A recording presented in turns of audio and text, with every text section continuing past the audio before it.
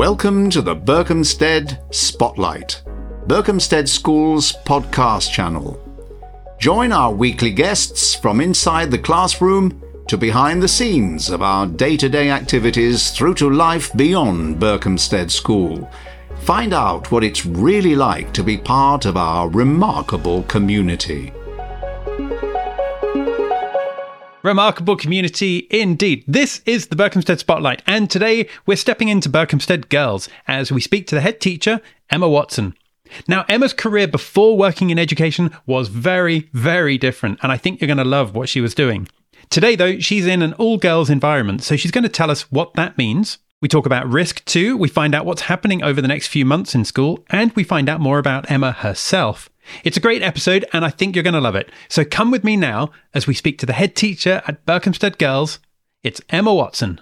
Emma, thank you for joining us, and welcome to this episode of the podcast. How are you today? I'm very well, thank you, and thank you for having me. It's great to have you here. It's always good to have people here on the podcast and great to understand a little bit more about Berkhamsted Girls. But I'm just wondering, for the sake of people who maybe don't know much about school life and don't really know what a typical day looks like, tell us about a few of the things that are happening today as we're recording this on a Friday afternoon. Yeah, thank you. Well, there is really no such thing as a typical school day, but if I talk you through a little bit about what has been going on today on a Friday at school, we started at 8:30 with assembly this morning. So that is a whole school assembly where every girl joins us, and it usually has a mood of celebration and lots of the girls presenting to each other about all of the various things going on.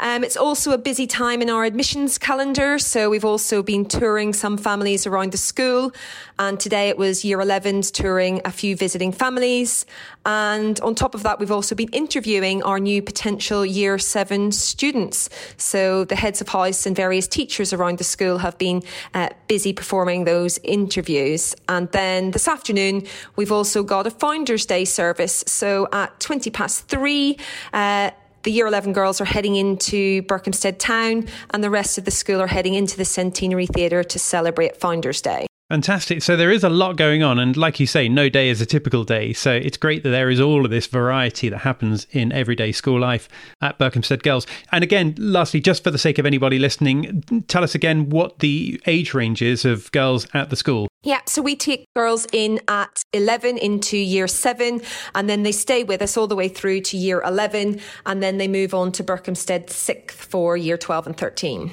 So tell me a bit more then about this model, because you've got a different collection of schools within the Berkhamsted group. How does Berkhamsted Girls fit into that whole group? Yeah, so Berkhamsted group of schools, it's a family of schools with 6 schools altogether, but the children, they are educated in a co-educational environment in the pre-prep and prep school. Then when they get to Year 6 into Year 7, they either go to Berkhamsted Girls or Berkhamsted Boys, and that's where they stay in a single-sex environment for Years 7 through to 11, and then they move on to the 6th form, which again is co-ed. So we use that diamond model, and we believe it offers the best of both worlds, where students get to experience both a co-educational environment, but also that single-sex setting where we can offer nuanced pastoral care to girls between the ages of 11 and 16. I see. And you refer to that as a diamond model because that represents the shape of being co-ed in the younger years and then single sex and then back to co-ed again. Absolutely. Got it. Okay. So looking back at your own education, Emma, did you go to a co-ed school or did you go to just a girls' school? No, I grew up in County Down in Northern Ireland, and at the time most schools were single sex. So unlike the Berkhamsted model, I spent 14 years in all-girls convent schools. Gosh, okay, right. So I was picking up a bit of an Irish accent there. And yeah, so where exactly is that in Northern Ireland? So I come from a town called Downpatrick, which is about 22 miles southeast of Belfast. No one's ever heard of it. The band Ash are from Downpatrick, and St Patrick is reputedly buried there, but that's its only claim to fame. Okay, right. Well, that's a fair enough claim to fame. That's not bad at all. So tell us a bit then about how you got into working in education. Well, I studied engineering at university. I always opted for the less practical subjects. So I spent most of my university time studying maths, and then left the university and joined the army as a helicopter pilot.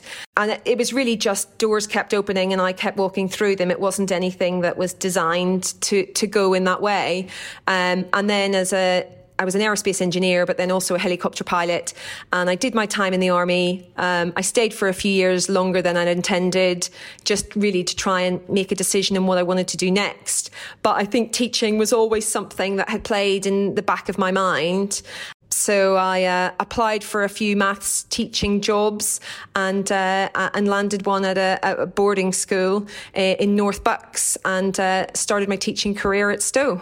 Okay, tell us a bit more about being a helicopter pilot, because we can't let that one go. That sounds way, way too fun. It does sound more interesting than it probably is on a day-to-day basis. You know, the highs are very high, but the lows can be quite boring at times. But yes, it was pretty interesting. I managed to see the world, an operational tour in Afghanistan and in Iraq. I think I enjoyed my operational tour of Iraq. By the time I was deployed to Afghanistan, I was losing my sort of passion for flying and passion for staying in the military as well. So given the demographic, I guess you could say, of where you were working, I'm presuming that you were fairly much in the minority being a woman in that situation. Tell us a bit about how you found that to be when you were there, but also I'm then dying to know how that's helping you in your role in working as the head teacher at Berkhamsted Girls. Yeah, I think absolutely we were in the minority, but I always found that no matter where I worked or where I was operating, there was always another woman. You know, I was never the only one. And the positive of that is you form a really strong kind of bond with the women that you do work with. And even to this day, in sort of wider connections with military women and ex-serving officers, we still have what we call a Santa sisterhood, where we work with and for each other.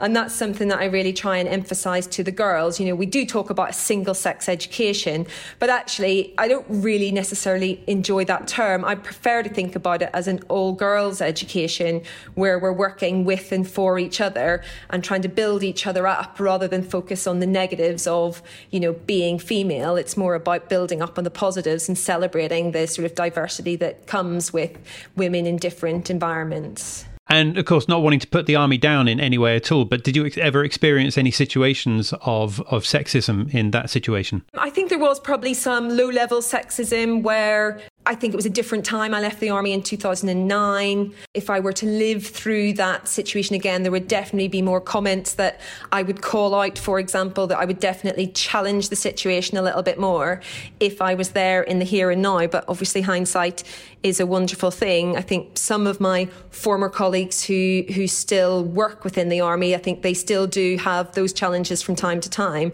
But I think it's a very different environment now. To what it was back then. I think I probably tolerated a lot more than I should have done.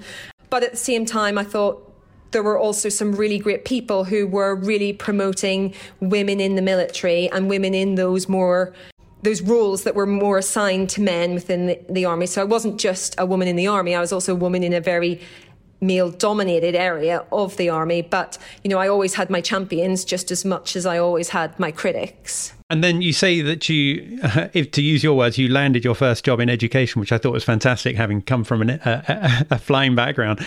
But having done that, how do you find, well, right now working in a girls' school, given that you were working in a male-dominated environment? What sort of lessons do you think you learned from that you're able to teach to the girls at school there? Yeah, I think that's a really good question. And I do sometimes think about that myself. I think, you know, I can see the way different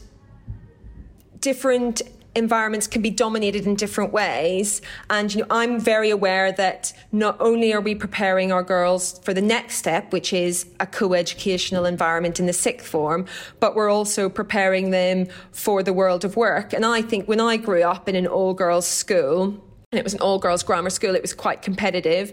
But I think there was no sense that we couldn't do something that we wanted to do. And I think that was something that being in that all-girls environment enabled us to believe that, you know, we could go and do anything. And a lot of my friends from school, you know, went on to have really great careers and continue to have really great careers in male-dominated environments. And I think that's something that as a teenager, when you're free from those repeated stereotypes, at that age, which is really fundamental between 11 and 16, you know, that they're just here to be themselves, and their strengths are their strengths, and they don't have that same sense of bias, like I didn't at school, and they don't seem to have it here, that they can just go on and be anything and do anything. And it's just really important to have that sense of opportunity, but also to see role models and to hear from role models who've gone before them. So tell me a bit more then about that all-girls environment, and in particular, some of the positives that girls can experience. And I'm thinking that maybe, I mean, I don't want this to become like a salesy advert at all, but, you know, maybe if I'm a parent and I've got a daughter and I'm wondering whether I should send them to a co-ed school or to Berkhamsted Girls, what are some of the positives? Taking the Berkhamsted Girls out of the equation for a second, just the one of the benefits of an all-girls education. Yeah, I think it's a really good question. And I think parents really have to decide what's the best for their children. And, you know, different schools are right for different students. And I wouldn't claim that we are going to be the best place for every single child that's out there. But I think the great thing about all-girls schools are the fact that the pastoral care is very much tailored to girls growing up and what girls go through as teenagers. We know that the science is there to back the difference in girls and boys' maturity as they go through the gap from 11 to 16. Our pastoral leaders are specifically trained to deal with teenage girls and the issues that teenage girls face and the challenges. So there's that sort of nuance and that individuality to pastoral care for girls. And it's trying to help them, again, to be each other's champion, so that we create young women who are out to pull up the young women coming behind them. And I think that's a really important approach. The other thing about having the diamond model, which is really helpful, is that our teachers also teach boys. So the teachers across both campuses are teaching both boys and girls, so they don't have a lens of just girls. They get to see the differences. They get to pick the sort of best approaches from each side of educating boys and girls. You know, we generalise when we talk about how boys and girls learn, but they're on the spectrum. There are some girls who learn more like a typical boy and vice versa. And having staff who have the skills to teach both genders and to jump between them and to use all of the skills across the spectrum, so that, you know, if there are girls and boys that learn in slightly different ways to the sort of centre of the spectrum, then we've got the teaching staff who are used to doing that and are very agile in that way. That's awesome to hear. I hadn't quite appreciated actually how the teachers do span across all different parts of the family of schools. Okay, let's take it back then into everyday school life. Tell us a few of the things that are going to be happening later on during this term. I mean, we're recording this on the 21st of October. What else can we expect to see happening, say, after half term, for example? Well, we've obviously got that really exciting run up to Christmas, and the sort of mood within Christmas at school is always, you know, it's one of the best parts of the year. I think when we come back straight away after half term, we've got our school leader selection. So it's our prefect selection process starts for our year 10 students to be the house captains and house prefects. And that's a really, really important part of the school calendar, where the year 10 students get to put themselves forward. You know, they take that risk, they put themselves out there, they make an application, and then they go through quite a rigorous selection process. And the idea is they want to serve their house. It's a real service leadership. They want to give a little bit back. They want to be that prefect that the other girls come to for support. But also they've got a real sense of improving the school. And we try to get the girls to look outwards as well as inwards. So yes, they want to help individual students and give advice and to foster that sense of family and support. But they also want to work with us as the senior leaders within the school to make big changes and to bring ideas and initiatives forward. And that's really important, that we are getting their voice. There's very little that happens without without the student voice. So that will take us a few weeks after half term. We've also got lots of fun things. We've got the inter-house netball competition, which is always hotly contended. So I'm very much looking forward to that. Maybe get to play a little bit myself. Awesome. Do you enjoy playing sport like that then? Yeah, I do. I really value sport. I'm not particularly good at anything. But, you know, I'm not particularly good at running, but I still persevere with that. I'm not particularly good at netball, but I still play on my own little netball team in my village at home.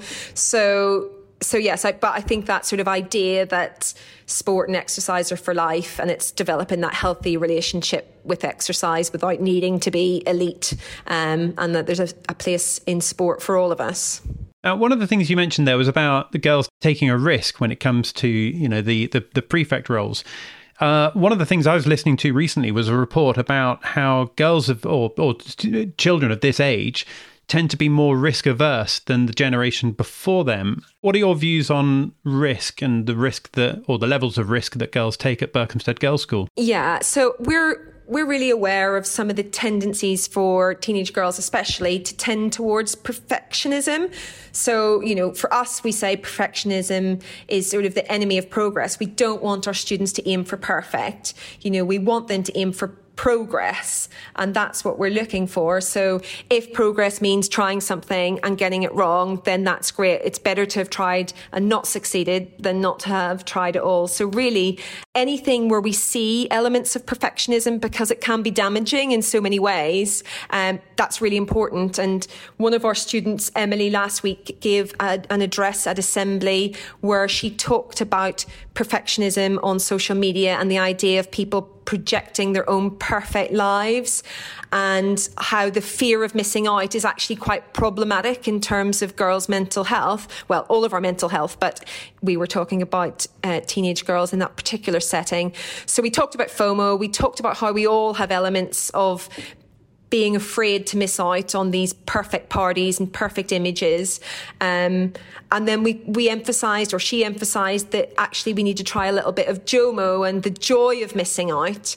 And that's something we try and reiterate with the girls, that, you know, what you're seeing and what you see on social media and these perfect images you see, like, they're just not real and they're unrealistic, and it's not healthy and it's not good for them. And it was followed up very quickly by our director of digital learning, who then came onto the stage to follow up this conversation, to talk about the manipulative aspect of influencers and that sense of perfectionism, and just to encourage girls to be real, which then also tied in with a theme within Chapel this term, which is be real and be your authentic self. And sometimes that has flaws and sometimes that's not perfect, and tying that in again with taking risk. Fantastic. It's amazing to hear you talking about social media like that, and even mentioning Be Real, which is always an interesting one. Well, I hadn't heard of it until our chaplain mentioned it in Chapel, and then obviously it was a professional research, had to take a little look. Got to take a look. And tell me a little bit about what a head teacher like yourself generally gets up to at weekends. I mean, what sort of things do you do to relax, to switch off from school life for a little bit? Yeah, well, I've got children of my own who are 6 and 8, so they keep us pretty busy at weekends. So between coming to watch the girls playing lacrosse or netball, or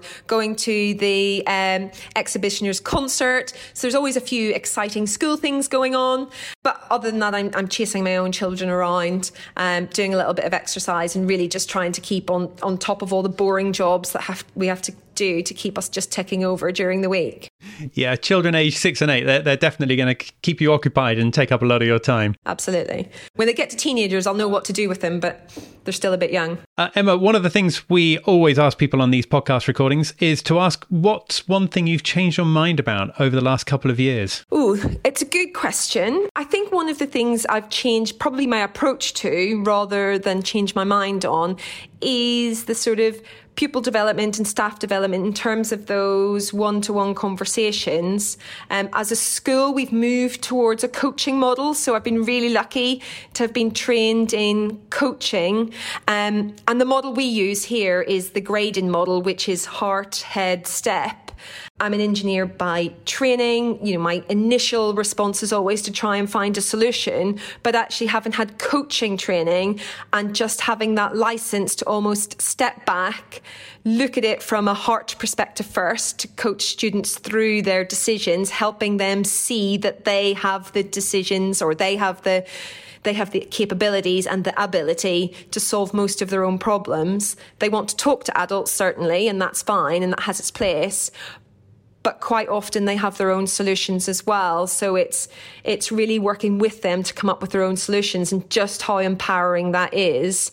And I think when we first went on that coaching journey as a school, we thought it would just be a nudge in the right direction, but actually it's been a huge leap in the right direction. Tell us a bit more about that heart, head and step, just so I can understand that properly. Yeah, so when we're talking to students, when they come to us with a problem, or we've picked up on something that's not going quite to plan in terms of where they want to be, our questioning system will start with the heart. So it starts with everything that is wrapped around their motivation, what they might be feeling, certain emotions or certain triggers for emotions. Sometimes they can't even identify that themselves, but they certainly can describe a mood or a tone.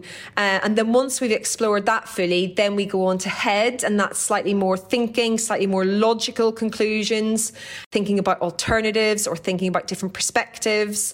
And then once we've explored the heart and the head, then we move on to the step and the actions. So it's really about not rushing into anything, making sure we get to the bottom and we're not just scratching the surface and coming up with something superficial to put in place for them. Oh, I love that. That's very impressive. Yeah, not taking the action too quickly.